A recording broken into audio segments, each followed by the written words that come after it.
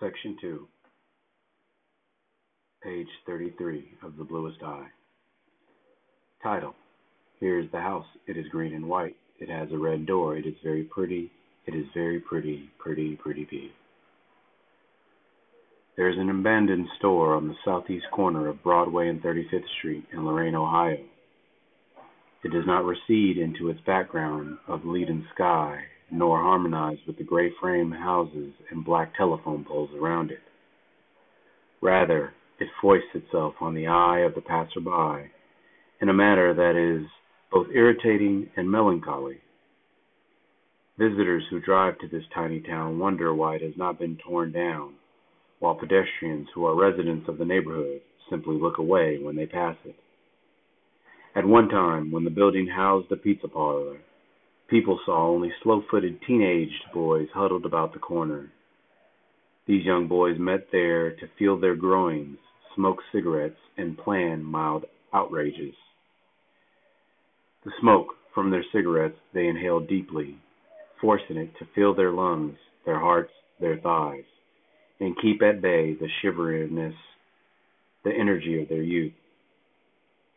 They moved slowly, laughed slowly, but flicked the ashes from their cigarettes too quickly, too often, and exposed themselves to those who were interested as novices to the habit. But long before the sound of their lowing and the sight of their preening, the building was leased to a Hungarian baker, modestly famous for his brioche and poppy seed rolls. Earlier than that, there was a real estate office there, and even before that, some gypsies used it as a base of operations. The gypsy family gave the large plate glass window as much distinction and character as it ever had. The girls of the family took turns sitting between yards of velvet draperies and oriental rugs hanging at the windows. They looked out and occasionally smiled or winked or beckoned, only occasionally. Mostly, they looked. Their elaborate dresses, long-sleeved and long-skirted, hiding the nakedness that stood in their eyes. So fluid has the population in that area been that probably no one remembers longer ago, before the time of the gypsies and the time of the teenagers, when the Breedloves lived there, nestled together in the storefront, festering together in the debris of a realtor's whim. They slipped in and out of the box of peeling gray, making no stir in the neighborhood, no sound in the labor force, and no wave in the mayor's office. Each member of the family in his own cell of consciousness, each making his own patchwork quilt of reality, collecting fragments of experience here, pieces of information there. From the tiny impressions gleaned from one another, they created a sense of belonging and tried to make do with the way they found each other. The plan of the living quarters was as unimaginative as a first-generation Greek landlord could contrive it to be. The large store area was partitioned into two rooms by beaverwood planks that did not reach to the ceiling. There was a living room, which the family called the front room, and the bedroom, where all the living was done. In the front room, were two sofas, an upright piano, and a tiny artificial Christmas tree, which had been there, decorated and dust-laden, for 2 years. The bedroom had 3 beds, a narrow iron bed for Sammy, 14 years old, another for Pecola, 11 years old, and a double bed for Charlie and Mrs. Breedlove. In the center of the bedroom, for the even distribution of heat, stood a coal stove. Trunks, chairs, a small end table, and a cardboard wardrobe closet were placed around the walls. The kitchen was in the back of this apartment, a separate room. There were no bath facilities, only a toilet bowl, inaccessible to the eye, if not the ear, of the tenants. There is nothing more to say about the furnishings. They were anything but describable, having been conceived, manufactured, shipped, and sold in various states of thoughtlessness, greed, and indifference. The furniture had aged without ever having become familiar. People had owned it, but never known it. No one had lost a penny or a brooch under the cushions of either sofa, and remembered the place and time of the loss or the finding. No one had clucked and said, "But I had it just a minute ago. I was sitting right there talking to," or, "Here it is. It must have slipped down while I was feeding the baby." No one had given birth in one of the beds, or remembered with fondness the peeling paint places, because that's what the baby, when he learned to pull himself up, used to pick loose. No thrifty child had tucked a wad of gum under the table.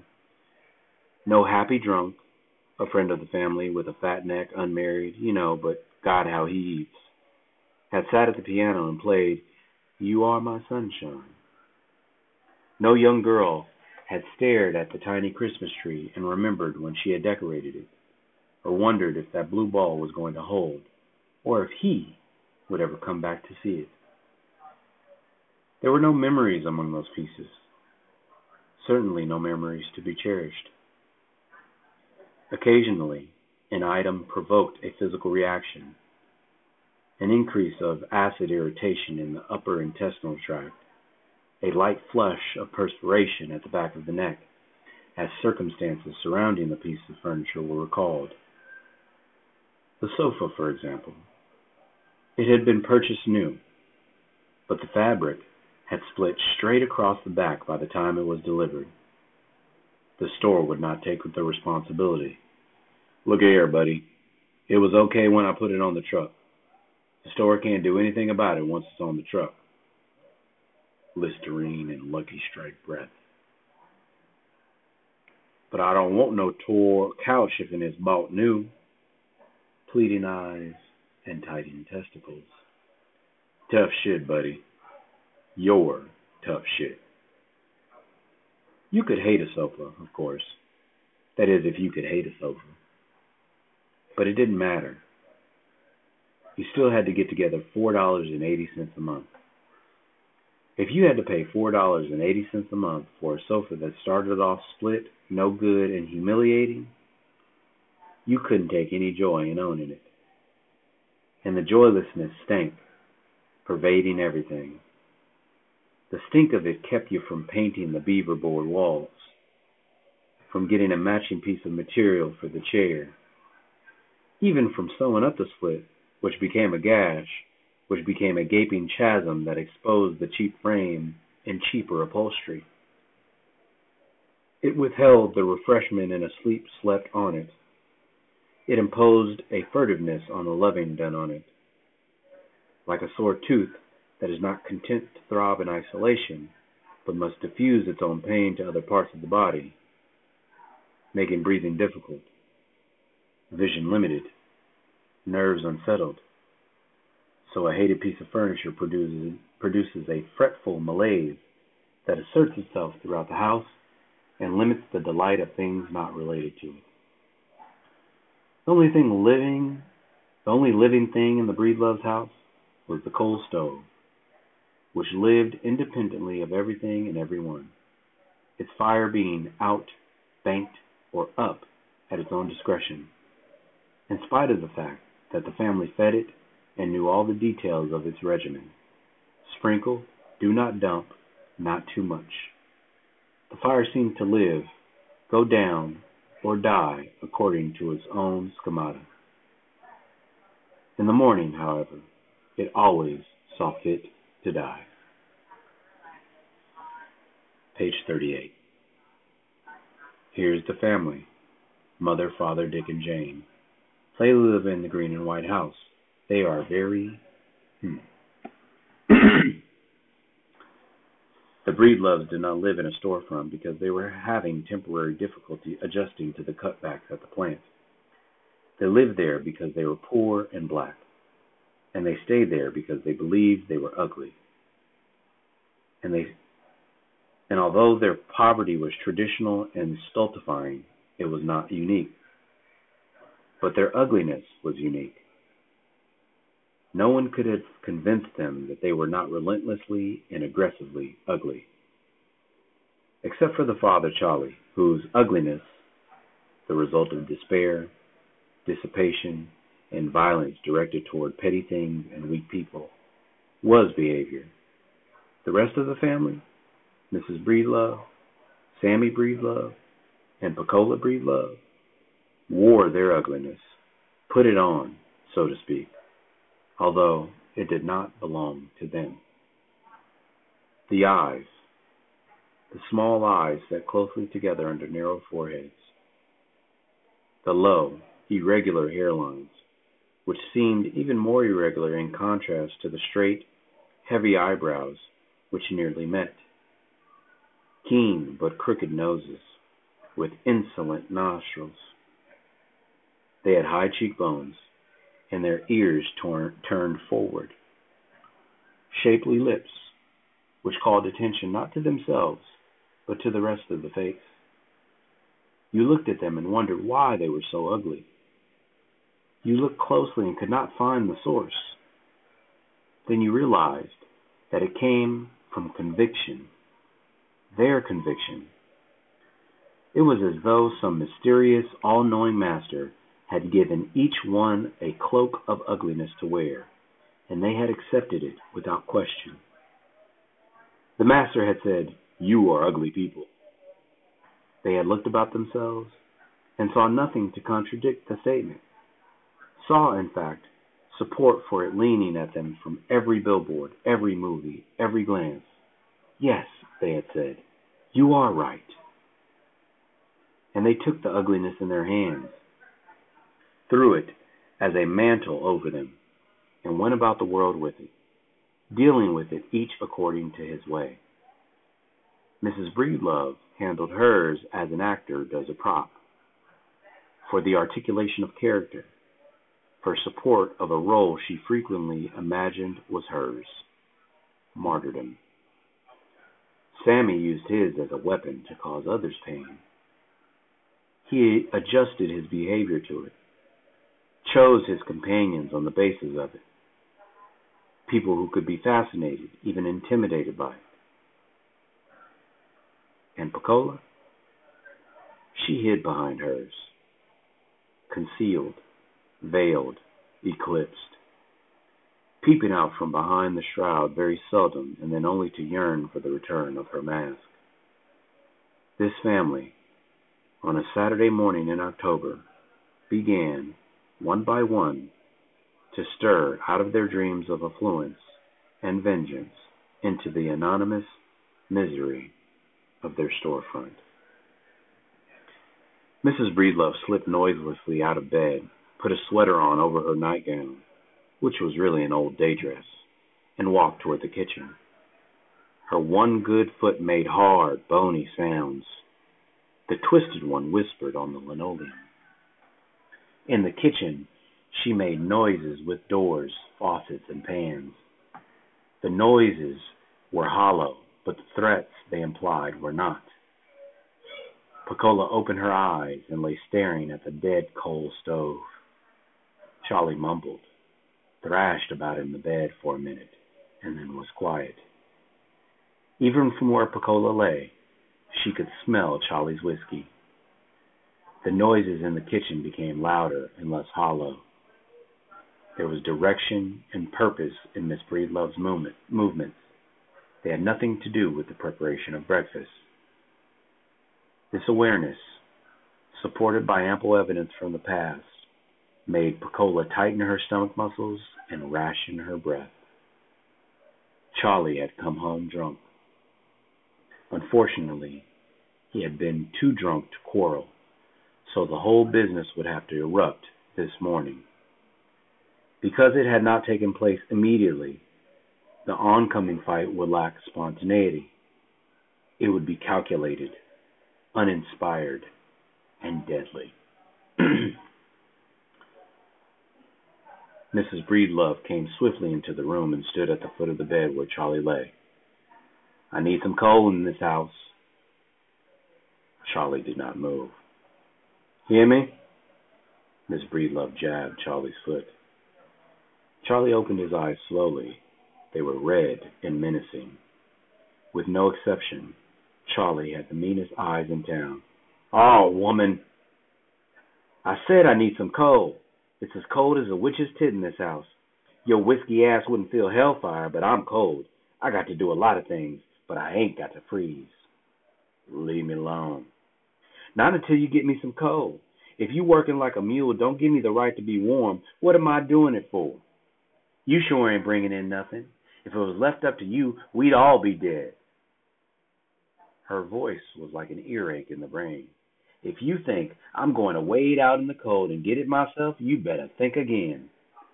"I don't give a shit how you get it." A bubble of violence burst in his throat. "You going to get your drunk self out the bed and get me some coal or not?" Silence. "Charlie!" Silence. "Don't try me this morning, man. You say one more word and I'll split you open." Silence. All right. But if I sneeze once, just once, God help your butt." Sammy was awake now, too, but pretending to be asleep. Pecola still had held her stomach muscles taut and conserved her breath. They all knew that Mrs. Breedlove could have, would have, and had gotten coal from the shed, or that Sammy or Pecola could be directed to get it. But the unquarreled evening hung like the first note of a dirge in sullenly expectant air. An escapade of drunkenness, no matter how routine, had its own ceremonial close. The tiny, undistinguished days that Miss Breedlove lived were identified, grouped, and classed by these quarrels. They gave substance to the minutes and hours otherwise dim and unrecalled. They relieved the tiresomeness of poverty, gave grandeur to the dead rooms. In these violent breaks in routine that were themselves routine, she could display the style and imagination of what she believed to be her own true self. To deprive her of these fights was to deprive her of all the zest and reasonableness of life. Charlie, by his habitual drunkenness and orneriness, provided them both with the material they needed to make their lives tolerable. Mrs. Breedlove considered herself an upright and Christian woman, burdened with a no-count man whom God wanted her to punish. Charlie was beyond redemption, of course, and redemption was hardly the point. Mrs. Breedlove was not interested in Christ the Redeemer, but rather Christ the Judge. Often she could be heard discoursing with Jesus about Charlie, pleading with him to help her. Strike the bastard down from his pinnacle of pride. And once, when a drunken jester catapulted Charlie into the red-hot stove, she screamed, "Get him, Jesus! Get him!" If Charlie had stopped drinking, she would never have forgiven Jesus. She needed Charlie's sins desperately. The lower he sank, the wilder and more responsible he became, the more splendid she and her task became. In the name of Jesus. No less did Charlie need her. She was one of the few things abhorrent to him that he could touch and therefore hurt.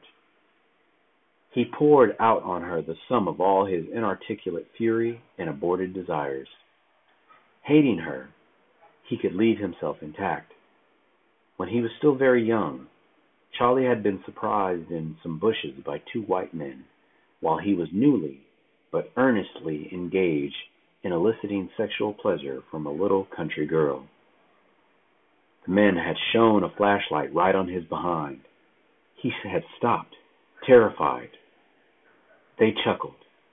The beam of the flashlight did not move. "Go on," they said.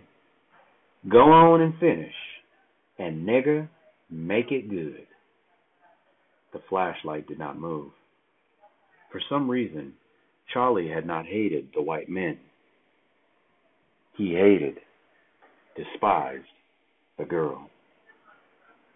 Even a half remembrance of this episode, along with myriad other humiliations, defeats, and emasculations, could stir in him into flights of depravity that surprised himself, but only himself.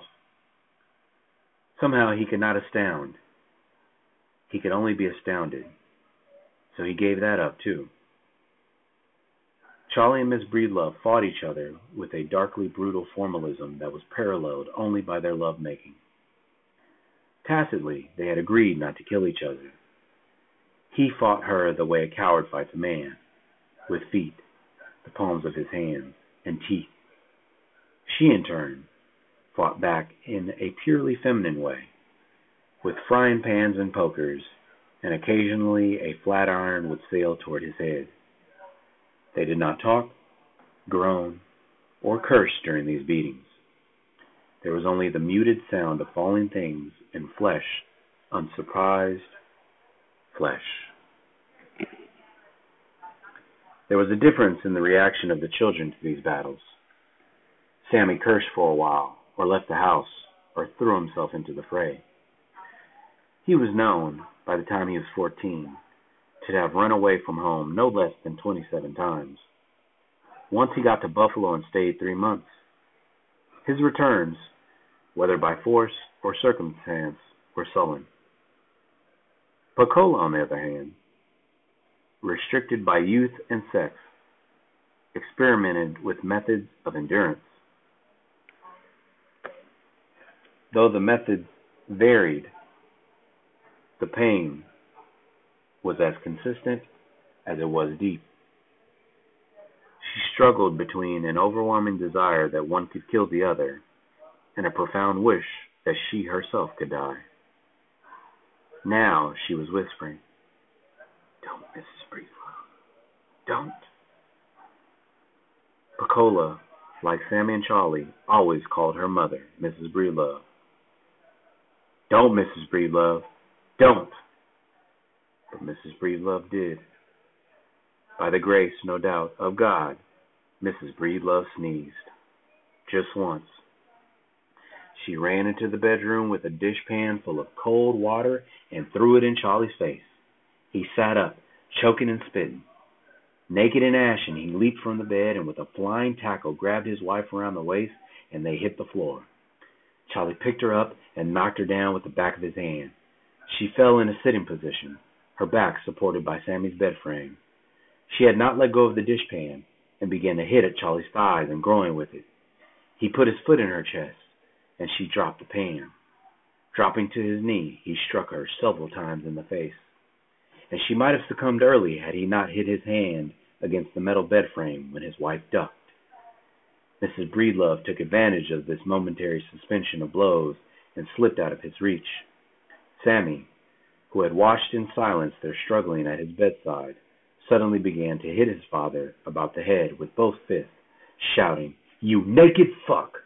over and over and over. Mrs. Breedlove, having snatched up the round, flat stove lid, ran tippy-toe to Charlie as he was pulling himself up from his knees and struck him 2 blows, knocking him right back into the senselessness out of which she had provoked him. Panting, she threw a quilt over him and let him lie. Sammy screamed, "Kill him! Kill him!" Mrs. Breedlove looked at Sammy with surprise. "Cut out that noise, boy." She put the stove lid back in place and walked toward the kitchen. At the doorway, she paused, long enough to say to her son, "Get up from there anyhow. I need some coal." Letting herself breathe easy now, Pecola covered her head with the quilt. The sick feeling, which she had tried to prevent by holding in her stomach, came quickly in spite of her precaution. There surged in her the desire to heave, but as always, she knew she would not. "Please, God," she whispered into the palm of her hand, "please make me disappear." She squeezed, her eyes shut.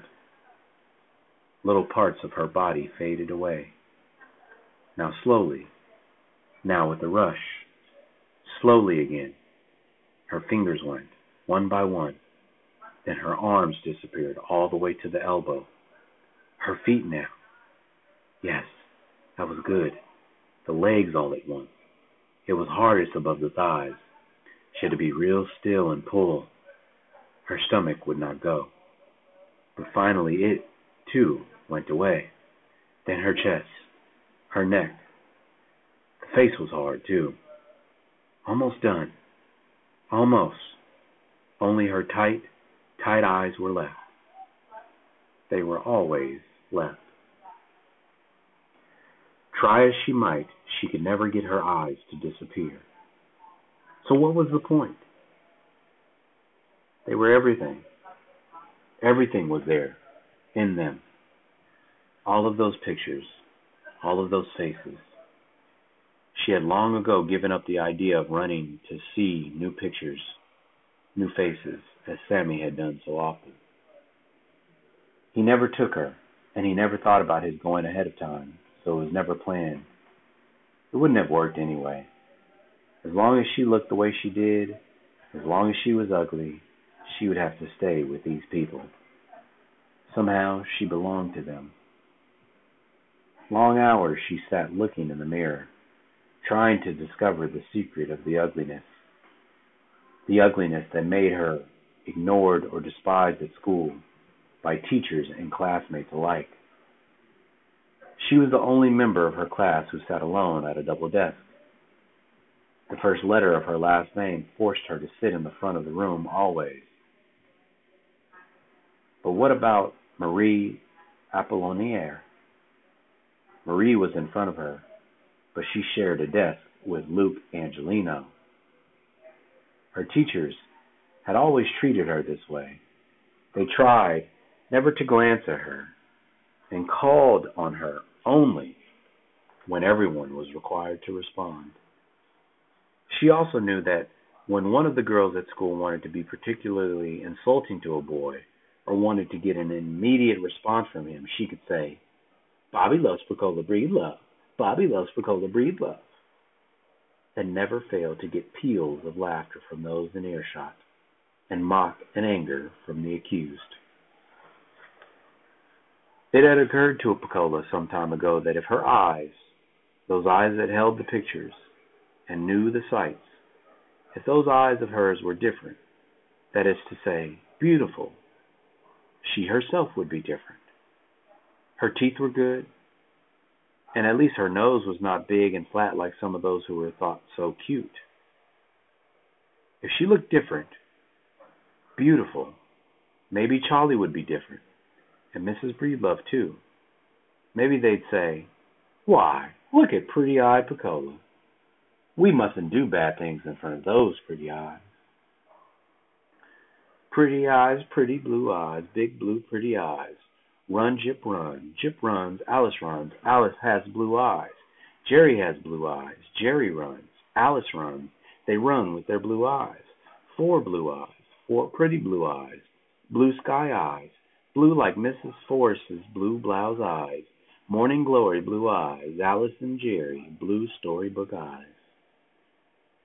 Each night, without fail, she prayed for blue eyes. Fervently for a year she had prayed. Although somewhat discouraged, she was not without hope. To have something as wonderful as that happen would take a long, long time. Thrown, in this way, into the binding conviction that only a miracle could relieve her, she would never know her beauty. She would see only what there was to see, the eyes of other people. She walks down Garden Avenue to a small grocery store which sells penny candy. 3 pennies are in her shoe, slipping back and forth between the sock and the inner sole. With each step she feels the painful press of the coins against her foot, a sweet, endurable, even cherished irritation, full of promise and delicate security. There is plenty time to consider what to buy. Now, however, she moves down an avenue gently buffeted by the familiar and therefore loved images. The dandelions at the base of the telephone pole.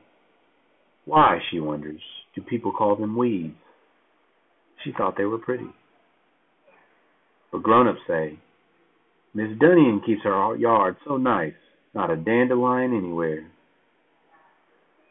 Hunky women in black babushkas go into the fields with baskets to pull them up, but they do not want the yellow heads, only the jagged leaves. They make dandelion soup, dandelion wine. Nobody loves the head of a dandelion, maybe because they are so many, strong, and soon. There was the sidewalk, crack-shaped like a Y, and the other one that lifted the concrete up from the dirt floor. Frequently, her sloughing step had made her trip over that one. Skates would go well over this sidewalk. Old it was and smooth. It made the wheels glide evenly with a mild whir. The newly paved walks were bumpy and uncomfortable, and the sound of skate wheels on new walks was grating. These and other inanimate things she saw and experienced. They were real to her. She knew them. They were the codes and the touchstones of the world, capable of translating and capable of translation and possession. She owned the crack that made her stumble. She owned the clumps of dandelions whose white heads last fall she had blown away, whose yellow heads this fall she peered into, and owning them made her part of the world, and she was part of her. She climbs forward and steps to the door of the Yakubowski's fresh veggie meat and sun-dry store. A bell tinkles as she opens it. Standing before the counter, she looks at the array of candies. All Mary Janes, she decides. 3 for a penny. The resistant sweetness that breaks open at last to deliver peanut butter, the oil and salt which complement the sweet pull of caramel. A peal of anticipation unsettles her stomach. She pulls off her shoe and takes out the 3 pennies. The gray head of Mr. Yakubowski looms up over the counter. He urges his eyes out of his thoughts to encounter her. Blue eyes.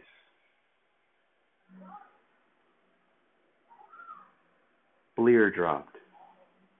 Slowly, like Indian summer moving imperceptibly toward fall, he looks toward her.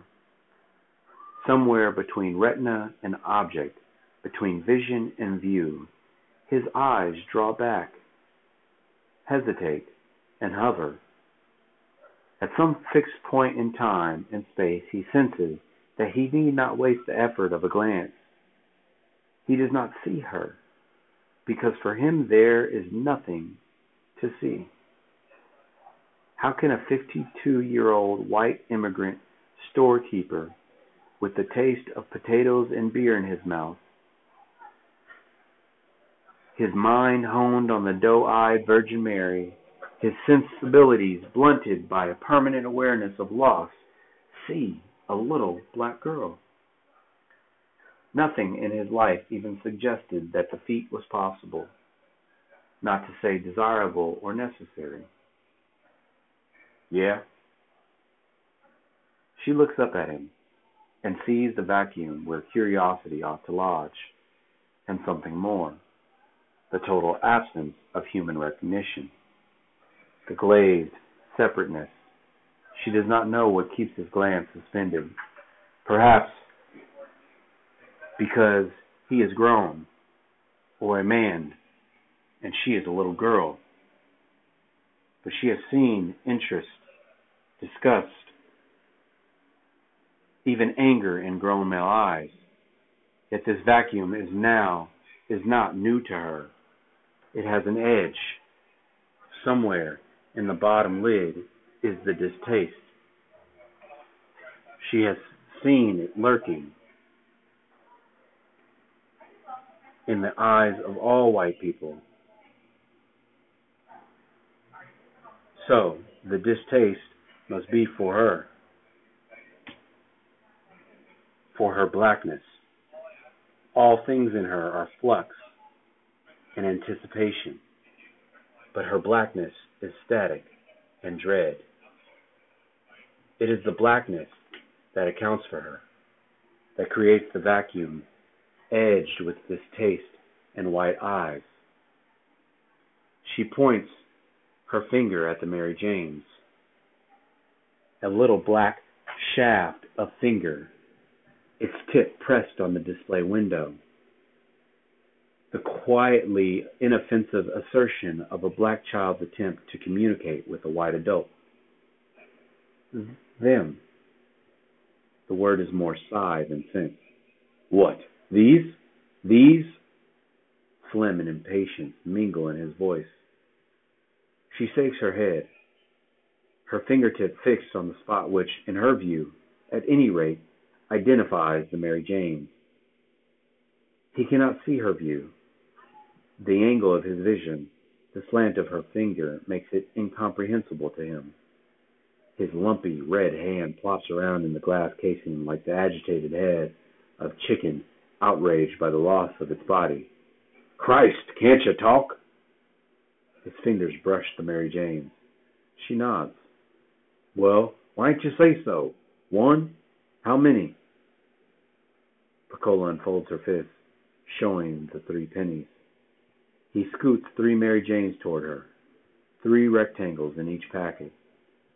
She holds the money toward him. He hesitates, not wanting to touch her hand. She does not know how to move the finger of her right hand from the display counter or how to get the coins out of her left hand. Finally, he reaches over and takes the pennies from her hand. His nails graze her damp palm. Outside, Piccola feels the inexplicable shame ebb. Dandelions. A dart of affection leaps out from her to them, but they do not look at her and do not send love back. She thinks, they are ugly, they are weeds. Preoccupied with that revelation, she trips on the sidewalk crack. Anger stirs and wakes in her. It opens its mouth, and like a hot-mouthed puppy, laps up the treasures of her shame. Anger is better. There is a sense of being in anger, a reality and presence, an awareness of worth. It is a lovely surging. Her thoughts fall back to Mr. Jakubowski's eyes, his phlegmy voice. The anger will not hold. The puppy is too easily surfeited. Its thirst too quickly quenched. It sleeps. The shame wells up again, its muddy rivulet seeping into her eyes. What to do before the tears come? She remembers the Mary Janes. Each pale yellow wrapper has a picture on it, a picture of little Mary Jane, for whom the candy is named. Smiling white face, blonde hair in a gentle disarray, blue eyes looking at her out of a world of clean comfort. The eyes are petulant, mischievous. To Piccola they are simply pretty. She eats the candy, and its sweetness is good. To ear the candy is somehow to eat the eyes. Eat Mary Jane. Love Mary Jane. Be Mary Jane. 3 pennies had bought her 9 lovely orgasms with Mary Jane. Lovely Mary Jane, for whom a candy is named. 3 whores lived in an apartment above the Breedlove storefront. China, Poland, and Miss Marie. Piccola loved them, visited them, and ran their errands.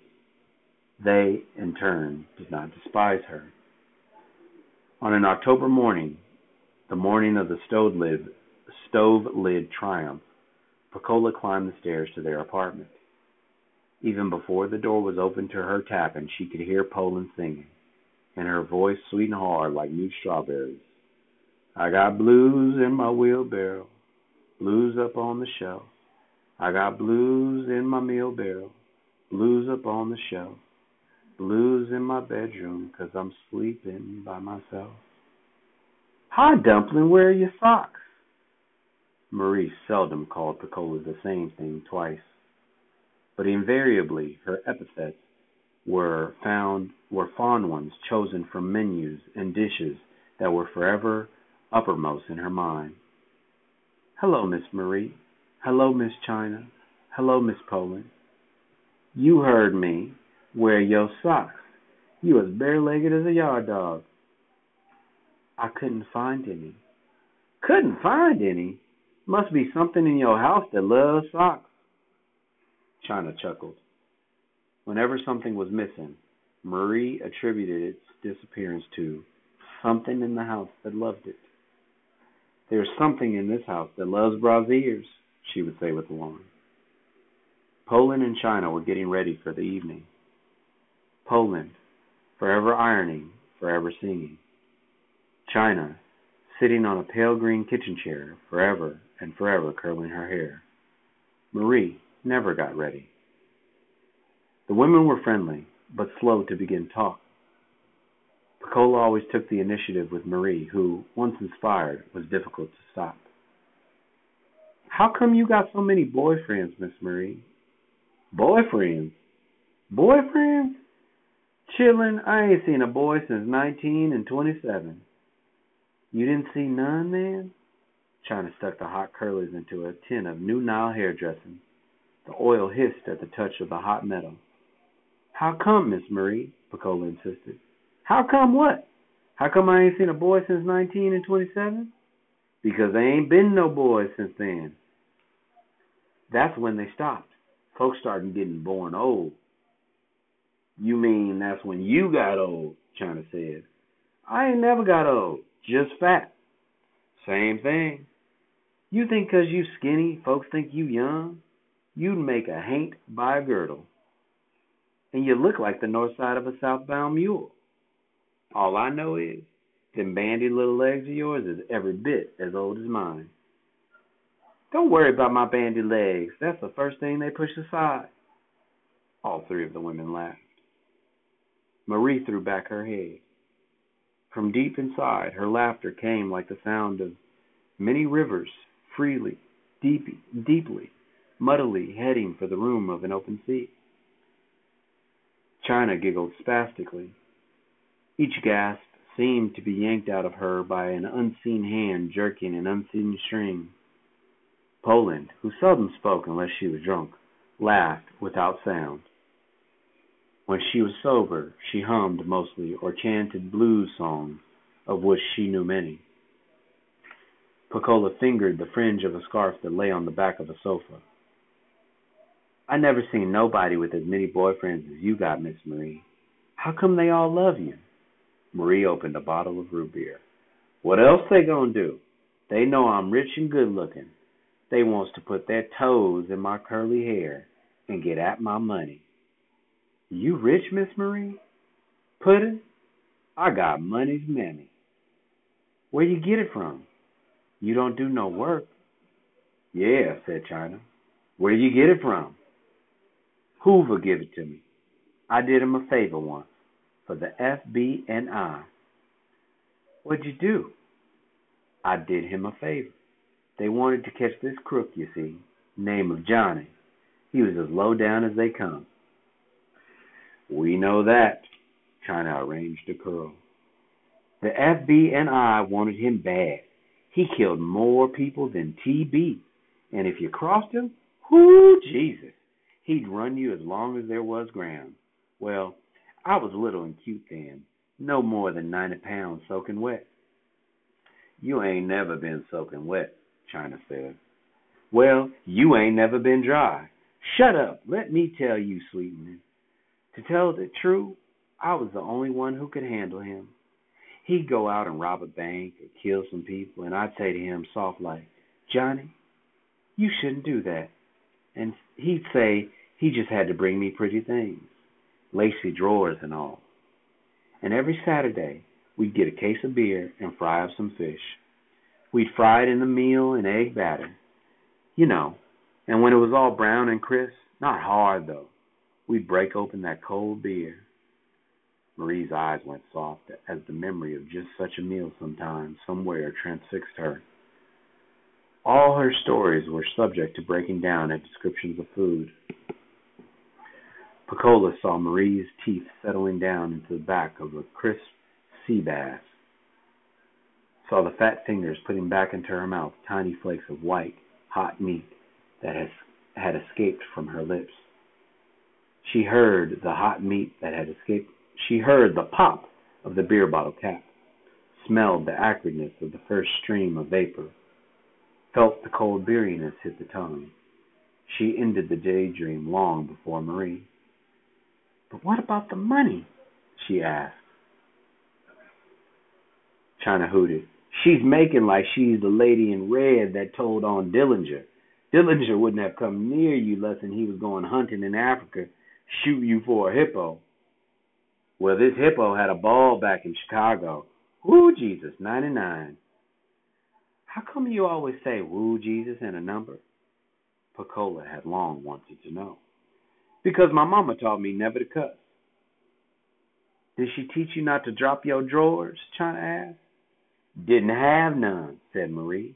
"Never saw a pair of drawers till I was 15 when I left Jackson and was doing day work in Cincinnati. My white lady gave me some old ones of hers. I thought they was some kind of stocking cap. I put it on my head when I dusted. When she saw me, she like to fell out." "You must have been one dumb somebody." China lit a cigarette and cooled her irons. "How'd I know?" Marie paused. "And what's the use of putting on something you got to keep taking off all the time? Dewey never let me keep them on long enough to get used to them." "Dewey who?" This was a somebody new to Pecola. "Dewey who? Chicken, you never heard me tell you about Dewey?" Marie was shocked by her negligence. "No, ma'am." "Oh, honey, you've missed half your life. Woo, Jesus, 195. You talking about Smooth? I met him when I was 14. We ran away and lived together like married for 3 years. You know all those clinker tops you see running up here? 50 of 'em in a bow wouldn't make a Dewey Prince ankle bone. Oh, Lord, how that man loved me." China arranged a fingerful of hair into a bang effect. "Then why he left you to sell tail?" "Girl, when I found out I could sell it, that somebody would pay cold cash for it, you could have knocked me over with a feather." Poland began to laugh, soundlessly. "Me too. My auntie whipped me good that first time when I told her I didn't get no money. I said, 'Money? For what? He didn't owe me nothing.' She said, 'The hell he didn't.'" They all dissolved in laughter. 3 merry gargoyles, 3 merry harridans, amused by a long ago time of ignorance. They did not belong to those generations of prostitutes created in novels with great and generous hearts, dedicated, because of the horror of circumstances, to ameliorating the luckless, barren life of men taking money incidentally and humbly for their understanding. Nor were they from that sensitive breed of young girl, gone wrong at the hands of fate, forced to cultivate an outward brittleness in order to protect her springtime from further shock, but knowing full well she was cut out for better things and could make the right man happy. Neither were they the sloppy, inadequate whores who, unable to make a living at it alone, turned to drug consumption and traffic or pimps to help complete their scheme of self-destruction, avoiding suicide only to punish the memory of some absent father or to sustain the misery of some silent mother. Except for Marie's fabled love for Dewey Prince, these women hated men, all men, without shame, apology, or discrimination. They abused their visitors with a scorn grown mechanical from use. Black men, white men, Puerto Ricans, Mexicans, Jews, Poles, whatever, all were inadequate and weak. All came under their jaundiced eyes and were the recipients of their disinterested wrath. They took delight in cheating them. On one occasion, the town well knew, they lured a Jew up the stairs, pounced on him, all 3, held him up by the heels, shook everything out of his pants pockets, and threw him out the window. Neither did they have respect for women who, although not their colleagues, so to speak, nevertheless deceived their husbands, regularly or irregularly, it made no difference. Sugar-coated whores, they called them, and did not yearn to be in their shoes. Their only respect was for what they would have described as good Christian colored women. The woman whose reputation was spotless and who tended to her family, who didn't drink or smoke or run around. These women had their undying, if covert, affection. They would sleep with their husbands and take their money, but always with a vengeance. Nor were they protective and solicitous of youthful innocence. They looked back on their own youth as a period of ignorance and regretted that they had not made more of it. They were not young girls in whores' clothing, or whores regretting their loss of innocence. They were whores in whores' clothing, whores who had never been young and had no word for innocence. With Pecola they were as free as they were with each other. Marie concocted stories for her because she was a child, but the stories were breezy and rough. If Pecola had announced her intention to live the life they did, they would have not tried to dissuade her or voiced any alarm. "You and Dewey Prince have any children, Miss Marie?" Yeah, we had some." Marie fidgeted. She pulled a bobby pin from her hair and began to pick her teeth.